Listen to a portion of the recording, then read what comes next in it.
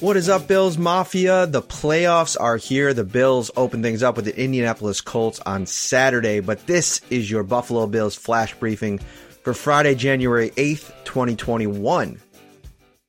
The Bills got some good news on Thursday with the return of slot receiver Cole Beasley to the practice field as the Bills put in their final preparations for the Colts. And it was with Beasley on the field, which is good news because he suffered a knee injury against the New England Patriots a few weeks ago, hasn't been able to practice since. But getting out there at least one time this week makes his status for Saturday's game at least possible, which I think is definitely better than the alternative. Stefon Diggs also returned to the practice field. He's been dealing with an oblique injury all week. He said he was fine on Wednesday, but then didn't practice on Wednesday, and he was limited on Thursday, was out there with the rest of his team, and it looked like the Bills were in good spirits, dancing around a little bit. So all signs point to Josh Allen having most of, if not all of his weapons available on Saturday against the Colts.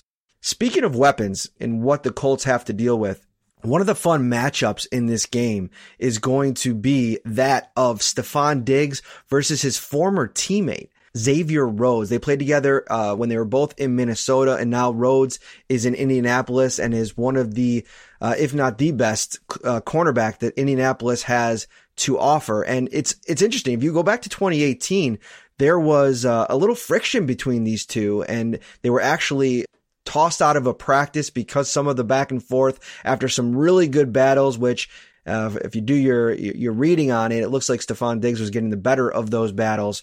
There's a lot of history here, and these two players have gone against each other quite a bit on the practice field during their time in Minnesota. There's a respect there. Diggs talked about it this week, but it's going to be fun to watch that matchup and how it plays out just because of the familiarity. This is what Stefon Diggs had to say about Xavier Rhodes this week. He's definitely one of the bigger corners in the league. I went against him every day. It was my first time, even when I was a young guy, like my rookie year.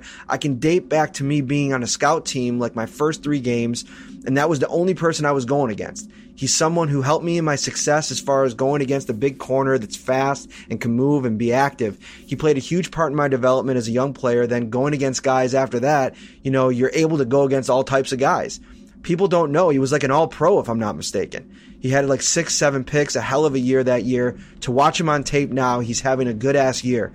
People might not be paying attention, but he's still a guy that can get active and have success on the field. I've always been a grinder and a guy that takes plays seriously, and he's the same way. That is going to be a fun one to watch on Saturday when this game gets going. Josh Allen, with the historic season that he's put in, he'll get a chance to put forth his first effort of 2021 in the playoffs, still searching for that first playoff victory. You can watch it on CBS, 1 p.m. Keep it locked on to Syracuse.com, New York Upstate, all weekend long. My preview is up on the site right now. You can get yourself ready for the game. And until Saturday night, enjoy your weekend, enjoy the game. Take care, everyone.